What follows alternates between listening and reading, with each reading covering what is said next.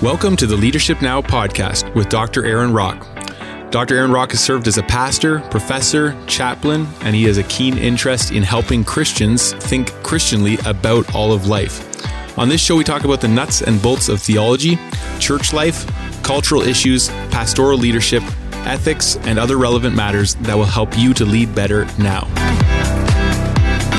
I'm your host, Chris Eelman, and today's title is The Christian Village, Surviving in an Anti-Christian World. So on the show today, we're going to be discussing how we can better support one another as Christians in a world that is increasingly hostile to biblical Christianity. So Aaron, can you explain the title of the episode? What's the big idea, so to speak, behind the idea of a Christian village? So I picked this title because I wanted to use it as sort of an image or a metaphor for a concept or a paradigm that I think is fascinating and that I think is probably the way of the future for Christian people. And when I use the word Christian village, I'm not talking about literally going out and buying a village and appointing a mayor, or I'm not talking about forming an exclusive community out in the boondocks that has no Great Commission ministry into the community. But what I'm thinking about as I've considered all the different things going on in culture today, and the fact that many people who have stood for righteousness are being penalized financially, bank accounts frozen, churches fined, pastors fined for speaking at protests. When I think about that, it seems like the state is very willing now to punish Christians or people who are Christianized. What I mean by that is people that may not have a saving relationship with Christ, but have more or less Christian elements in their worldview. So people that are opposed to tyranny, people that are opposed to intrusions upon worship or bodily autonomy, people that believe you should actually work 6 days and rest on the seventh, these sorts of folks. So we have the state's willingness to punish us, coupled with anti-Christian sentiment in most social institutions. So it's pretty hard to be a conscientious theist and teach in biological faculties in our country. It's pretty hard not to agree with all the woke agendas that are out there and find a job in higher education. So Christians, I think, need to just realize that that's the way it is. We live in an anti-Christian, anti-biblical worldview culture, and we can fight and hiss and spit and write letters and posture and yada, yada, yada. But we have to think about the nuts and bolts of how to survive. And of course, we want to be people of prayer, and we want to trust in the Lord to do what only the Lord can do. But as practical people, the Bible is very practical. It has practical advice about life decisions. We need to think through clear strategies that will allow us to survive in an anti-Christian world. So I would like to encourage the Christian communities that I speak to be more strategic. Living with interdependence upon one another, I think, is really, really important, and supporting one another economically. So if you take a map of a city, like let's say Windsor, Essex, and you put a bunch of pins on it where people in our church live, they're scattered all over the place. But then if you overlaid that with an economic map, if it was possible to create an economic map that would say, okay, where do these pins on the map spend their grocery money, spend their house renovation money, spend their house building money, their haircut money, their pet grooming money? Most of us just pour our money back into the secular structures that are around us, who, we're never going to fully escape that. Like, there's no Christian company that I know of offering natural gas. So you have to pay, some of your money is going to go into paying companies that are sort of part of the system, part of the beast, so to speak. But much of our money, if we're more strategic, we could set up a series of lines and interconnected points between all these pins on a map. So we're actually supporting one another economically, and perhaps even living in closer proximity in order to make that more meaningful. Now, what I am thinking will probably happen is as the mandates lift, and they are lifting, for instance, in the province we're in, the social distancing mandates are essentially gone. The capacity limits are essentially gone in churches. And apparently on March the 21st, they're going to lift the masking mandate.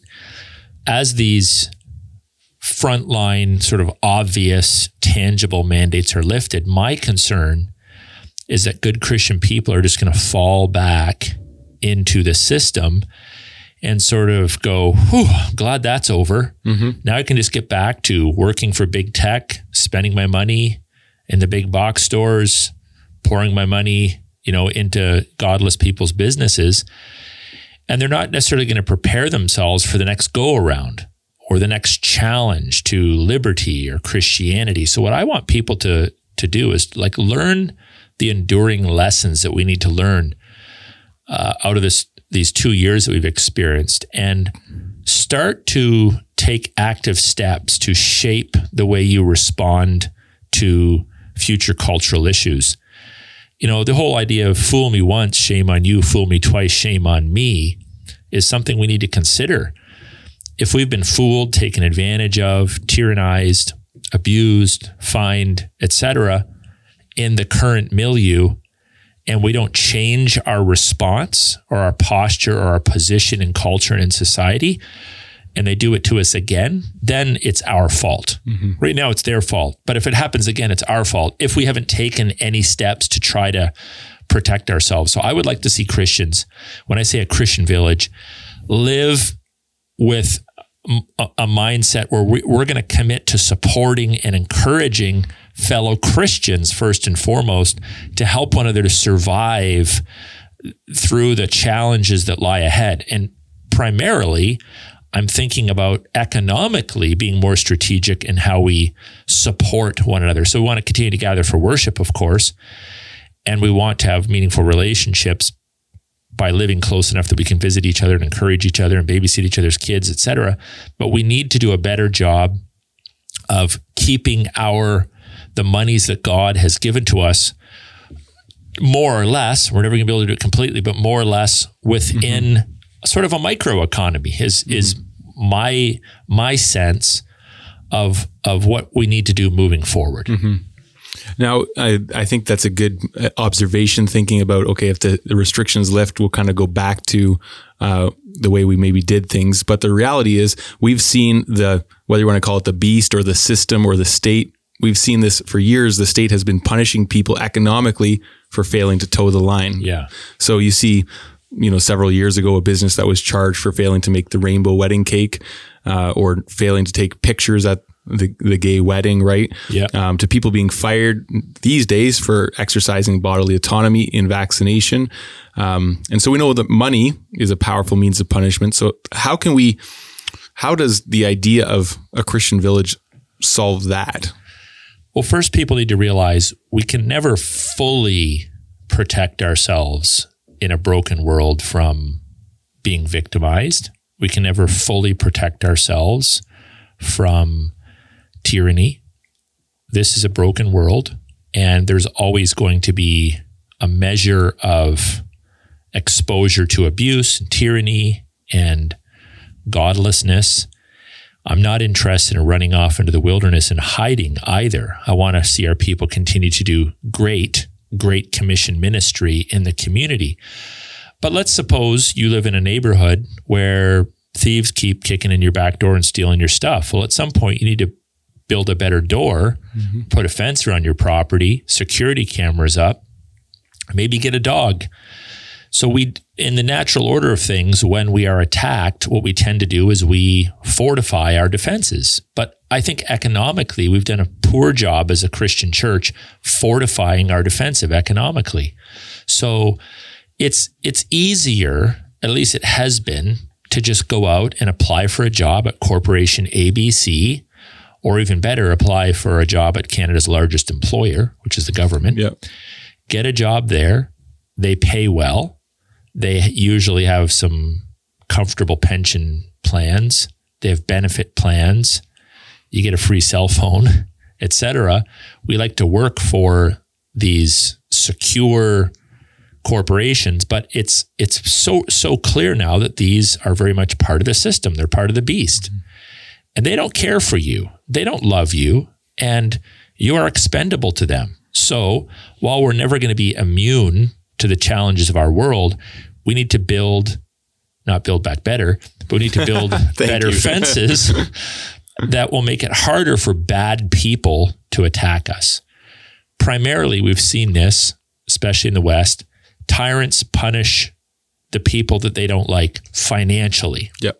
That's what they do. They punish you financially. Okay, you're not going to make the rainbow cake. We're going to fine you. You're going to try to open your church under lockdown. We're going to fine you. We're going to take your building away. We're going to lock it up. You're going to drive your truck to Ottawa and park on a street and peacefully protest. We're going to charge you criminally. So they come after us financially. Now, I spent some time today with a trucker that was up in Ottawa who peacefully surrendered when the police came, and they still broke his wrist, kneed him in the ribs several times. He has an injured liver. So there is some physical abuse that's taken place. And I saw his doctor's note, by the way. I actually read through it. He's not making this stuff up. He's got a cast on, etc. But primarily, we're going to see more financial penalties than we are going to see physical attacks. So the Bible actually has some interesting things to say about our responsibility to support one another financially. Mm-hmm. When the Christian church thinks about its finances and how we're supposed to use that in the community, we have this strange notion that our first and foremost responsibility is to give money to people we don't know. Mm-hmm. Now, I had the opportunity on behalf of our church to give a sizable sum to a family in our community today who had a genuine need. And we do that. We give money to people who are outside of our church, and we help people. But the Bible says in Galatians 6:10, as we have opportunity, let us do good to everyone, and especially to those who are of the household of faith. So our first responsibility is to the household of faith. In Acts 6, when those early servants, some think they're deacons, were appointed, they were appointed primarily to provide for Christian widows. The Bible says he who does not provide for his own is worse than an infidel. So we have a responsibility, first and foremost, to not only equip, but to provide for one another within the Christian church. So if one has a need, the whole or the part steps up and they meet that need. Again, it's easy working for the enemy, but it's also often evil working for the enemy. And it's unfortunate because in an ideal world, I would love to see Christians working in all the different educational institutions, the medical institutions, the corporations, etc., going in there and being salt and light. We would like to see that, but I think increasingly our salt and light is going to have to be outside the confines of the places we find our employment because they don't want you working for them anymore. We just need to understand that. If you're a conscientious Christian who loves the Lord Jesus Christ and is committed to a Christian worldview, the police department doesn't want you working there. Mm-hmm. The local university doesn't want you working there. The local high school doesn't want you working there. The local corporation doesn't want you working there. And if you're like, I'm going to work there anyway, and they hire you, well, then you're going to go through all their LGBTQ training, and you're going to be forced to put pronouns in your business card, and you're going to be forced to compromise, and you're going to be forced to be vaccinated if you don't want to, or whatever. You know, maybe in the future there'll be carbon points awarded or whatever it might be. You're going to be forced to participate in this pagan hedonistic agenda, which is trying to bring utopianism to the world apart from God. And it just doesn't work. So at some point you have to step back and say, hey, you know what? Historically, Christians were institution builders. You know, more or less, we built the hospital systems. We built the modern educational systems. It's capitalism, which a lot of people think is a negative word, and there's obviously some abuses that can take place within capitalism. But this idea of working with your own hands, unencumbered, and being able to advance yourself and bless your family and community, this notion is relatively recent, and it's based upon Christian values, a Christian worldview. Again, I'm not saying there's people that can't abuse it, right? I understand that. but it's a whole lot more quote unquote Christian in its basis than socialism or communism is, or statism, right? So the basic principles that govern economics come from the Bible, and these big corps and these institutions that have been corrupted in our culture, it's going to become increasingly difficult, maybe even impossible for conscientious Christians to work within them. So you're going to be left with two choices: compromise or get out. No, but if you get out, you have to go somewhere. So we have to think long term. And I know this. Some of us find it easier to think long term. Most people just want to think about tomorrow, but you have to think long term. And we have to rebuild these institutions from the ground up. So it's easy working for the enemy, but if the enemy's evil, are you going to be able to last in an environment like that? So a Christian village, the notion of a Christian village solves that, at least in part, not completely, where you identify the various goods and services that people provide within the Christian community, and you commit yourself to primarily spending your money on goods and services with people who have a similar Christian worldview. You bless them, they bless you, they bless the next person, and we all sort of live in community. Christians, so the way I think of it, Chris, is when it comes to jobs, some people are built to be workers, some people are built to be supervisors, and some people are built to be entrepreneurs. That's not bad to better. It's just the reality. People have different gifts. So as Christians, we want to be the best workers, we want to be the best supervisors, we want to be the best entrepreneurs. But all of the principles that govern those different tiers of working are found within the scriptures. And the Bible has a lot to say about money and how you treat people and ethics and, you know, the values that you bring to bear upon your stewarding your employment, your gifts, your skills. We need to see more Christians start businesses. Those that are entrepreneurs need to start businesses. When do they need to start them? Last week. Yeah. Right? They need to be conscientious about this. You might need to keep 1 foot in your current occupation and start it part-time and sort of build it up. You need to have a conversation with three of your cousins to fund it. But I just cannot imagine that we're not going to have significant problems with unemployment in the future for people in the Christian community if Christians just keep going to the easy places. They consider the easy places to find employment, trying to just get a few extra years in to get that pension topped up. They're gonna be in for a rude awakening if all that's taken away from them. And again, fool me once, shame on you. Fool me twice, shame on me.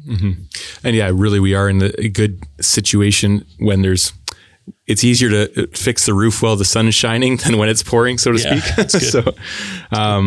So just break it down for us. How does a Christian village work? Like, what does that even look like? I know you've mentioned a little bit about that, but what, practically speaking, is that? So it's not a radical concept. It's essentially an identifiable community within a community. So let me give you some analogies. There are such things as Christian nursing homes. Denominations own them, or groups of Christians own them. It's the Mennonite nursing home. It's the Anglican nursing home, whatever it might be. It's a place where senior people live and all of their needs are taken care of. And it has connections with an ecclesiastical body. That's a community within a community. When groups of Italians moved into our community back, I think it was in the 50s or 60s, they started a lot of businesses down Erie Street, and it's sort of Little Italy, we call it. There's all kinds of Italian restaurants, and if you look at a lot of the houses around there, they have like an Italian feel to them.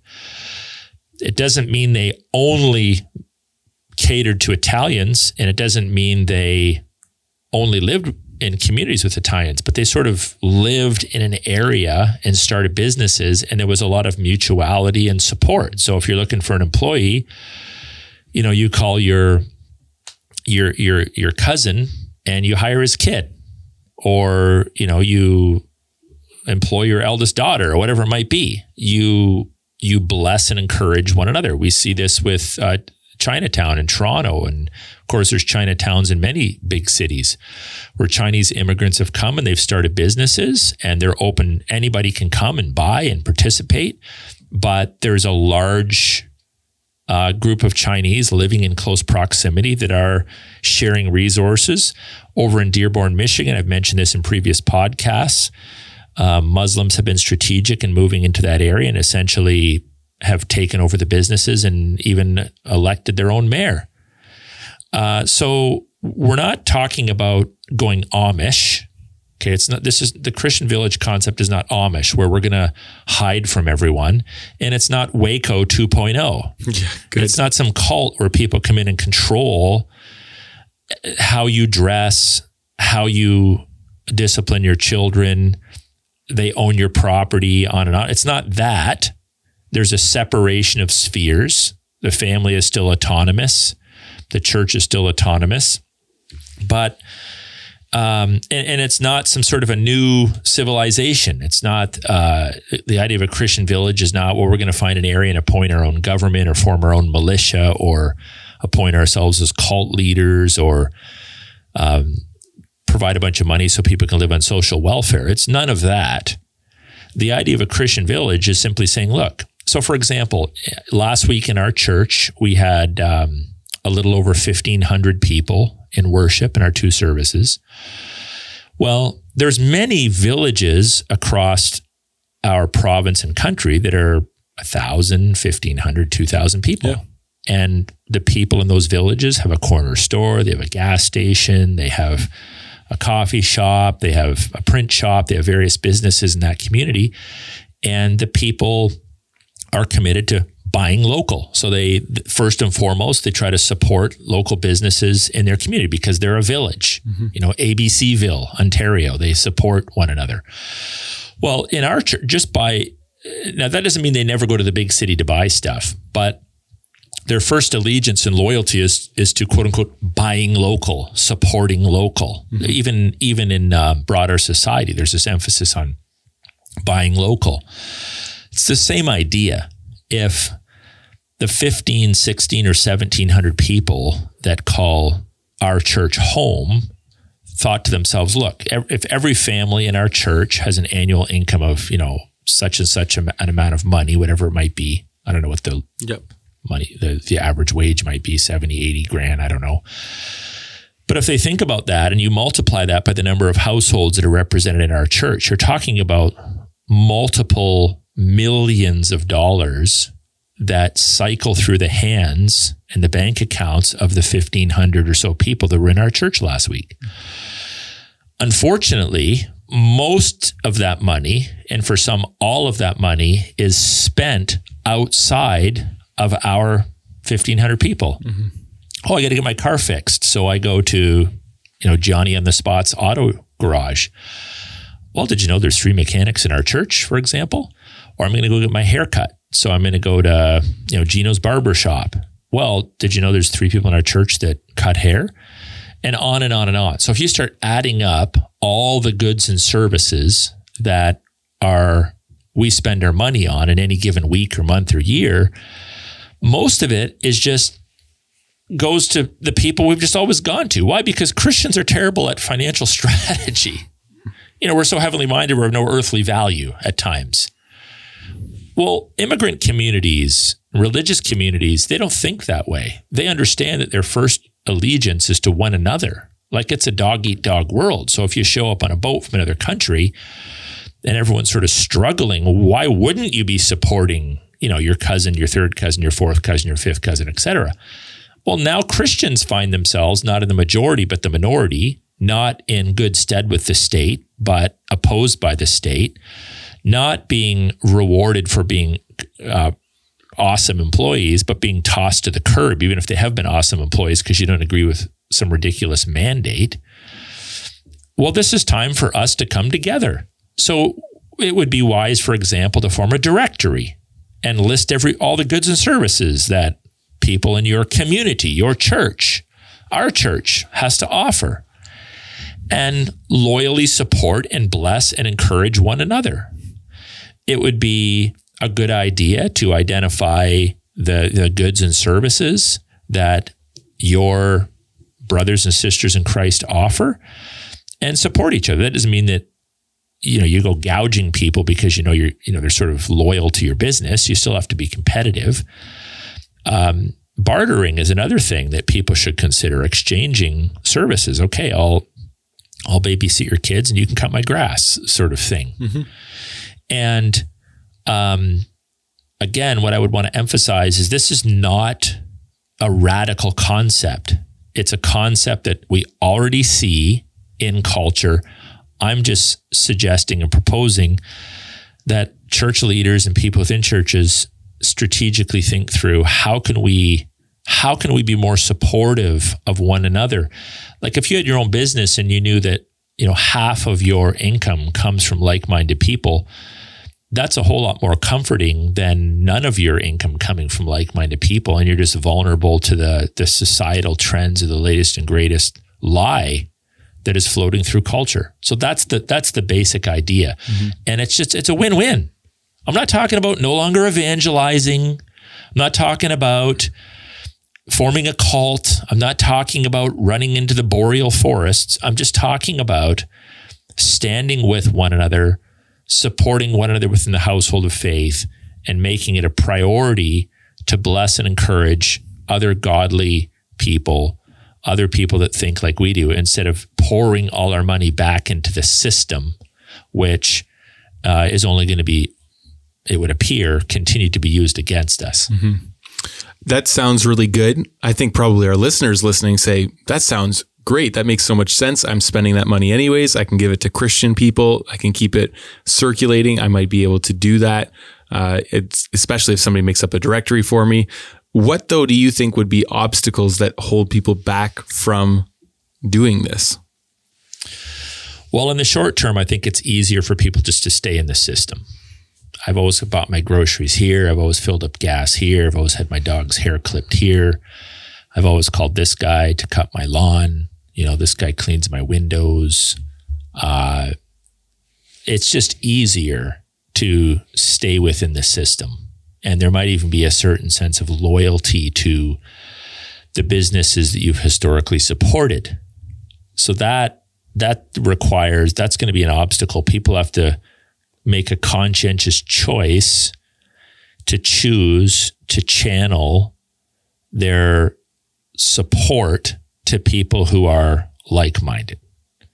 So that's an obstacle that needs to be addressed. You also need someone to facilitate it. So if I'm sharing an idea on this podcast, which is a reasonable idea, I believe, and next week I'm sharing other ideas, and the following week I'm pastoring my church, I probably don't have time to actually establish that structure and system in the church. So as an equipping pastor, I need to find people in my church that can help people in our church think through these issues.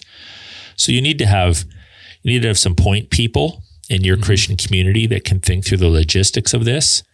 I would say it would start with a church survey whereby people would identify the goods and services that they offer.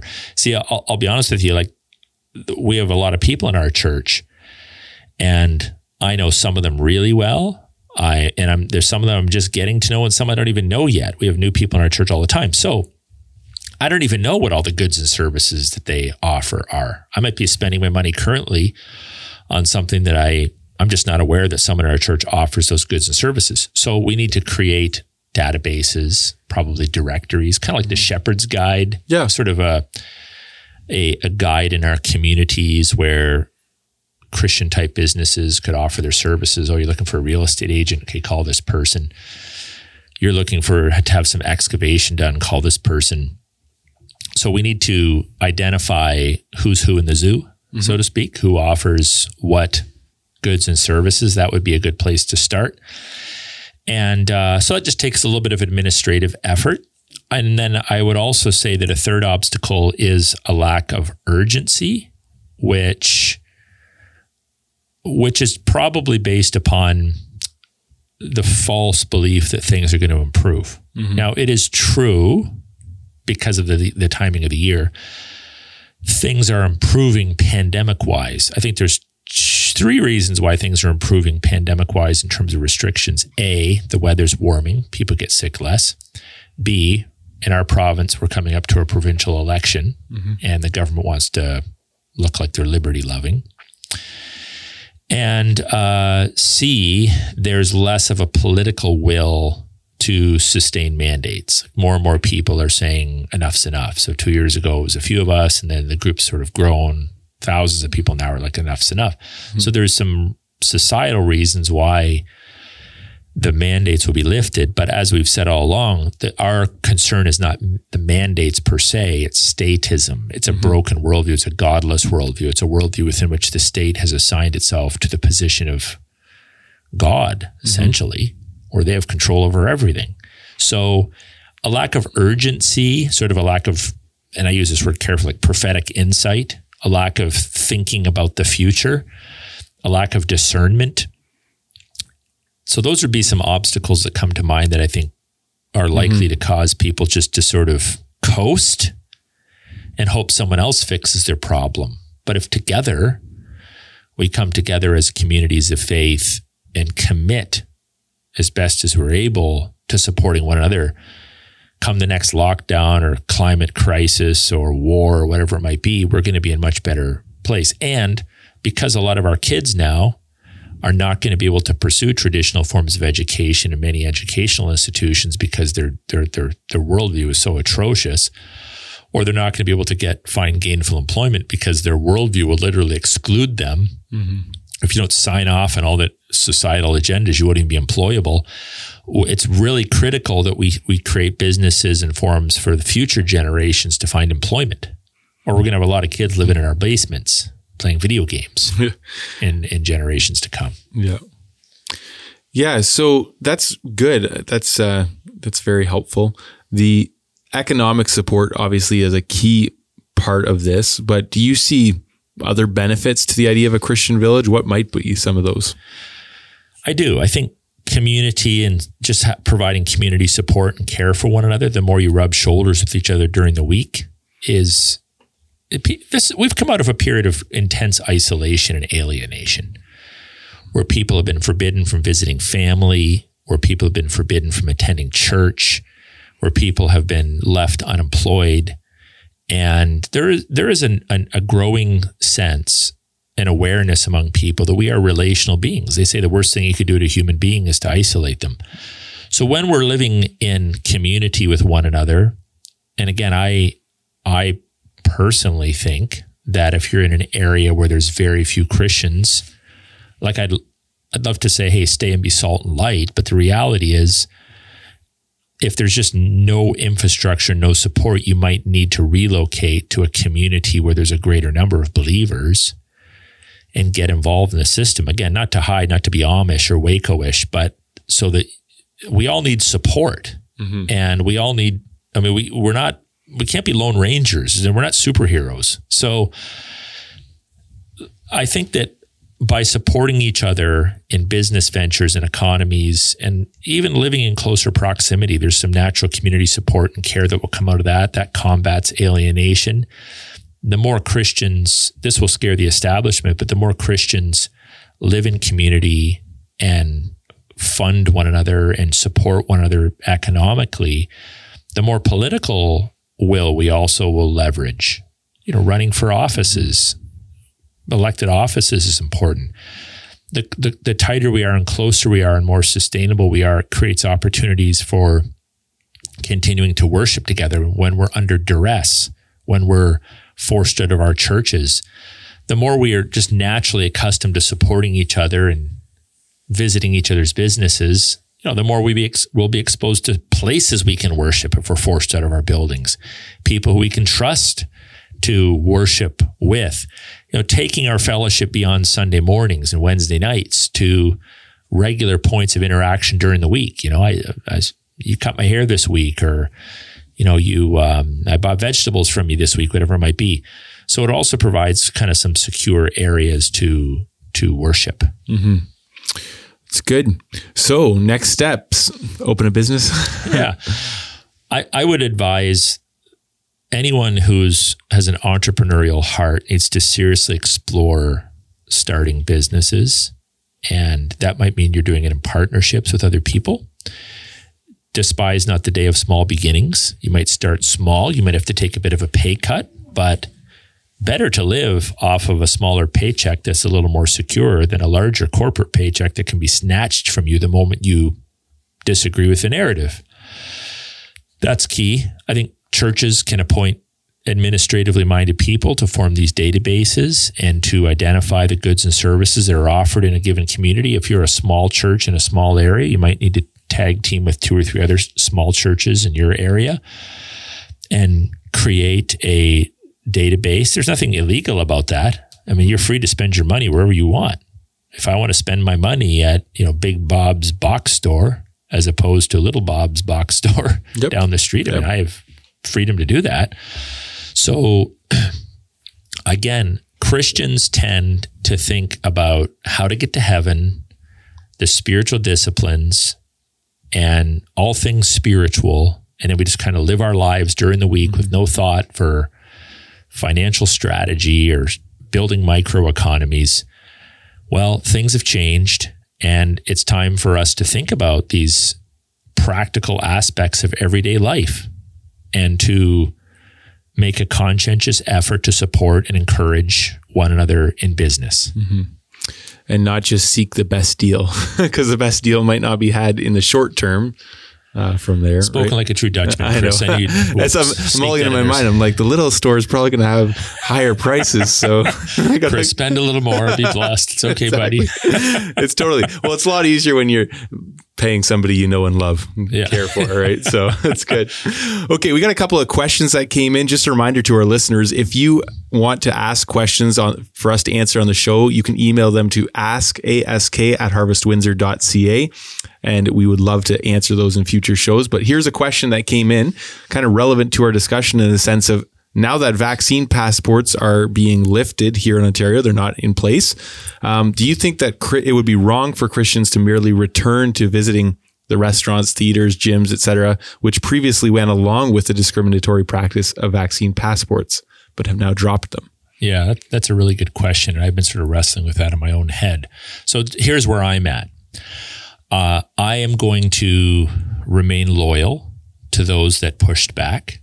So if given a choice to shop here or there, and here didn't enforce the vax passes and there did, because we know it's all political, it's not medical, I know where my money's going to go. Mm-hmm. I'm also going to watch to see if I was dealing with a cowardly business owner or a business owner that conscientiously pushed for it. So how am I going to know that? Well, when the mask mandates go away, if I see a business, it's like, no, we're continuing to require mask mandates, contrary to even what the law requires, then I know that they are actually part of the problem, frontline part of the problem. They're actually contributing to the lies. And I'm going to do everything within my power to never shop there again. Unless for some strange reason, it's the only place I could buy something. But I'm going to do everything within my power to not shop there again.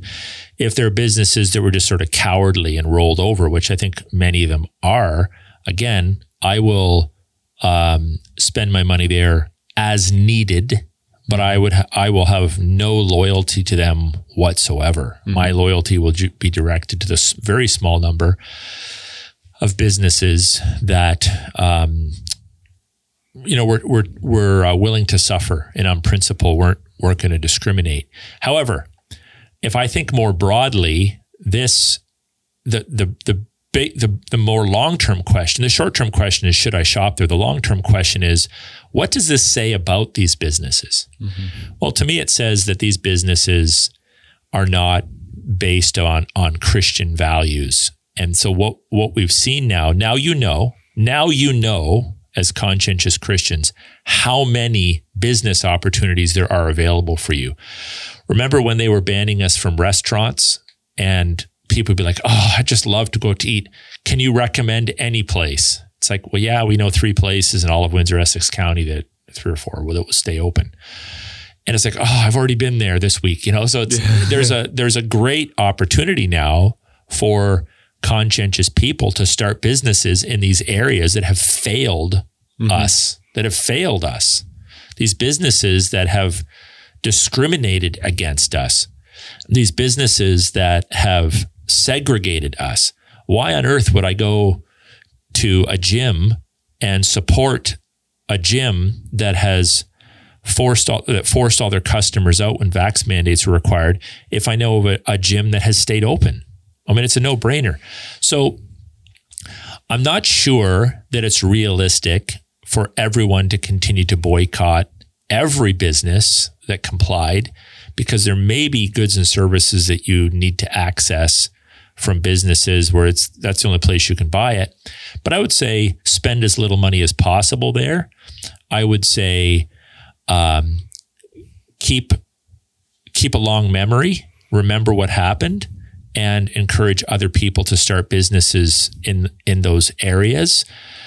And I would also say stay loyal as much as you can to those that stood up and acted properly. You know, this is the same question about churches. That's exactly where I was going next. Okay. So the same with churches, right? Churches that have, it's getting to a point. I put out a tweet this week. I'm like begging churches that comply, like, please open up. I can't pastor the whole province. The 12 or 15 churches in the province that have stood up, we can't pastor everybody. We had two couples drive 3.5 hours to church on Sunday and drive back 3.5 hours. And it's not uncommon for people to drive an hour, 2 hours to find a church that isn't going to enforce all the rules and isn't going to violate their conscience. As cool as it is to have a lot of people in our church, I can't be pastoring people from Toronto, from Owen Sound, from Perry Sound. I mean, guys need to reopen their churches, but in order for that to happen, they need to repent. That's right. They need to repent. I mean, there's churches, even in our own city, that people will go back to and worship at that refuse to even write an exemption for them and we're complicit in putting them out of work. I mean, it's a disgrace. Do you want to worship at a church that refused to help you keep your job? There's churches out there, Chris, that have mandates that even exceed the provincial mandates. There's churches that require people to wear a mask while they're in their seat, which in our province wasn't required. There was a church up in the Kitchener-Waterloo area that was announcing to their people, well, next week you don't have to social distance, but you should still ask permission before you get near anybody. Like, come on, man. So these are the kinds of churches, like, to just go back to these churches, oh, well, they made a mistake, we're going to move on. I don't know. Like, I'm not trying to infuriate people, but I wouldn't be able to, in good conscience, sit under the leadership of a pastor that said nothing through all of this, or was actually complicit in what we now know is a lie. Like, it's not a conspiracy. The state is trying to control everything. The vaccine passports were 100% a political stunt. Cloth masks have almost zero value, about 10%. We know this. And a lot of people are running around with these cloth masks, these blue masks with holes all, around your face. Makes people feel more comfortable. They have very little effect on stopping the virus. We now know this. We now know that the vaccine lasts for 12, 16 weeks at the most, is what most people are saying. So even now, that means the vast majority of our country isn't even vaccinated per se. The vaccines have expired. If you haven't got a vaccine in the last 4 months, you're effectively unvaccinated. So we have all of that, the medical side, enforcing all these ridiculous rules, contrary to God's law, by the way. Something as simple as quarantining the healthy is a direct violation of God's natural law and God's divine law. We quarantine the sick. You don't quarantine the healthy. For a church to be part of a system that forbade healthy people from working in obedience to the clearest commandments of Scripture, work 6 days and rest on the seventh. If a man doesn't work, he shouldn't eat. He who does not provide for his own is worse than an infidel. These are clear directives from God's word. And yet we live in a state that said tens of thousands, hundreds of thousands of healthy people have to stay home to stay safe. Can't work. We'll let the big box stay open. And if you have a pastor or a church leader that knows the word of God is good, if not better than me, and has still not stood against the direct violation of God's laws and word, and won't even speak out against it, and wouldn't help you to try to maintain your job.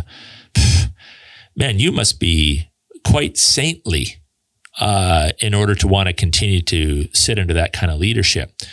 But the reality is, not everybody can just pack up and move to the dozen or so churches that have stayed open. Mm-hmm. So these churches need to repent and to make it right, because people need to be ministered to in our province, in Alberta and Quebec and Saskatchewan and Manitoba and British Columbia and Nunavut and all the Maritimes. People need to be ministered to. And we can't do it all by ourselves. Mm-hmm. So yeah, I think that those are my thoughts on, the church issue. Yeah. Okay. So one final question before we go. We saw with the misuse of the Emergencies Act, the gaping holes in things like bank security. So this listener is asking, do you think it's prudent to consider removing personal finances either partially or completely from banks? And I know we talked about this I think a few weeks ago, but can you just touch on that one? Yeah, I do. I think that you should keep enough money in there to pay your bills. I don't think now is the time to have your savings, even if it's only a couple of months savings, just stashed in your savings account. I think the banks have proven themselves unworthy of stewarding your wealth. And I think too that it's wise for Christians to do their best to unencumber themselves from the state. So, whether that is being more aggressive in getting out of the mortgage system that we find ourselves in, or getting out of investing our money with heathens, and investing our money in hard assets, or investing our money with Christians that will treat your finances equitably. And by the way, there's a lot of Christians that I know who are involved in the investment industry that I would trust. I would trust them. But then again, many Christians have money that they have socked away, and it's being managed by people that don't even remotely have your worldview. So even if you're going to get involved in the investment market, why would you not get involved with someone who's ethical and shares your worldview? You want to be careful not just to assume that because a person's Christian, they're ethical. There's some immature believers. There's some shysters that can infiltrate churches. So you need to kind of do your homework. But just having thousands of dollars laying around in a savings account for a rainy day, I'd withdraw it and, keep it safe in a safety deposit box or a safe or under your floorboards or, at your friend's house or wherever, right? Or you invest it in your local church. Yeah, you can invest in your local church, but then if you need it for, a rainy day or, the church is in the business of that's right, saving people's funds. So you can do that. There's sort of two thoughts that people have right now. So the one is, do I keep big mortgages on property so that if the state comes for it, they're essentially just inheriting an unencumbered property? They're going to take some of your money, but they're basically just taking a big mortgage. Mm-hmm. So there's that question. So I know some people are of the mind, hey, max out the mortgage in your property. You're going to be paying interest on it, but then you can send your money out of the country or put it into hard assets or whatever it might be, put it in the name of your children or whatnot. The other line of thinking is, get your property paid off as soon as you can, because then you're outside of the system. You're not dependent upon, first of all, you're not paying money to banks that are sticking gay flags and stuff on the door like mine and are sending money to these woke establishments. The banks are supposed to be about banking, but increasingly they're getting involved in funding all these woke pagan ideologies and movements and culture. So do you really want to have your mortgage with them and be paying them thousands and thousands of dollars in interest every year so they can use those funds to support these causes? Private mortgages might be a good idea if you know someone who's wealthy and is willing to lend money at a reasonable rate. Or what some folks I know are thinking about doing is removing some names from the deed of their property. So, for example, if you consider yourself a target, let's say you're the head of your home and you tend to have been targeted by the state, it might not be a bad idea for you to put your property in your wife's name or one of your children's name or a couple of your children's name or whatever it might be, or even rent from a Christian and keep some of your hard assets in another location. So these are things that require wisdom. Everybody's circumstances are different, but I would say the main principles would be minimize risk, penalize institutions that are going to use your funds for godless purposes by refusing to give them as much of your money as possible, and protect yourself as much as you can from legal seizure or illegal seizure of your property and assets.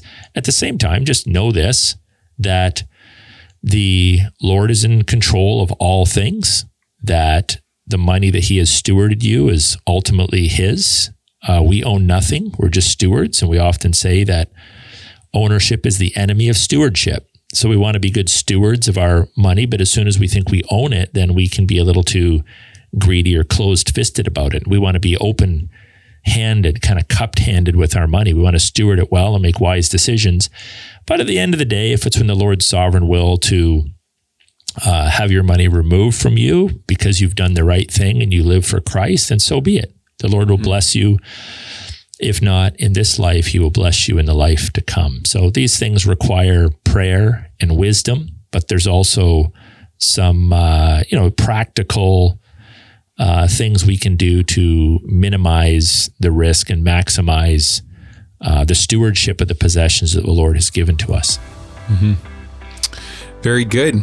Well, lots to think about this week as we chat about this idea of a Christian village, and maybe this is something you want to talk to people from your church with and get ideas going and just see where it goes. Just a reminder to our listeners that you can hear this podcast weekly on the CJXC Radio, Canada's constant Christian companion, at 11 a.m. Tuesdays and rebroadcast at 11 p.m. Thursdays, as well as over on the Fight Laugh Feast Network. You can download their app. You can get this podcast as well as others. Make sure to follow Pastor Aaron over on Facebook, on Gab, on Getter, all those channels so that you can see this podcast posted weekly. Make sure you subscribe, rate it, share it, do all those good things to get the word out about it. And then tune in next week to another episode of Leadership Now with Dr. Aaron Rock.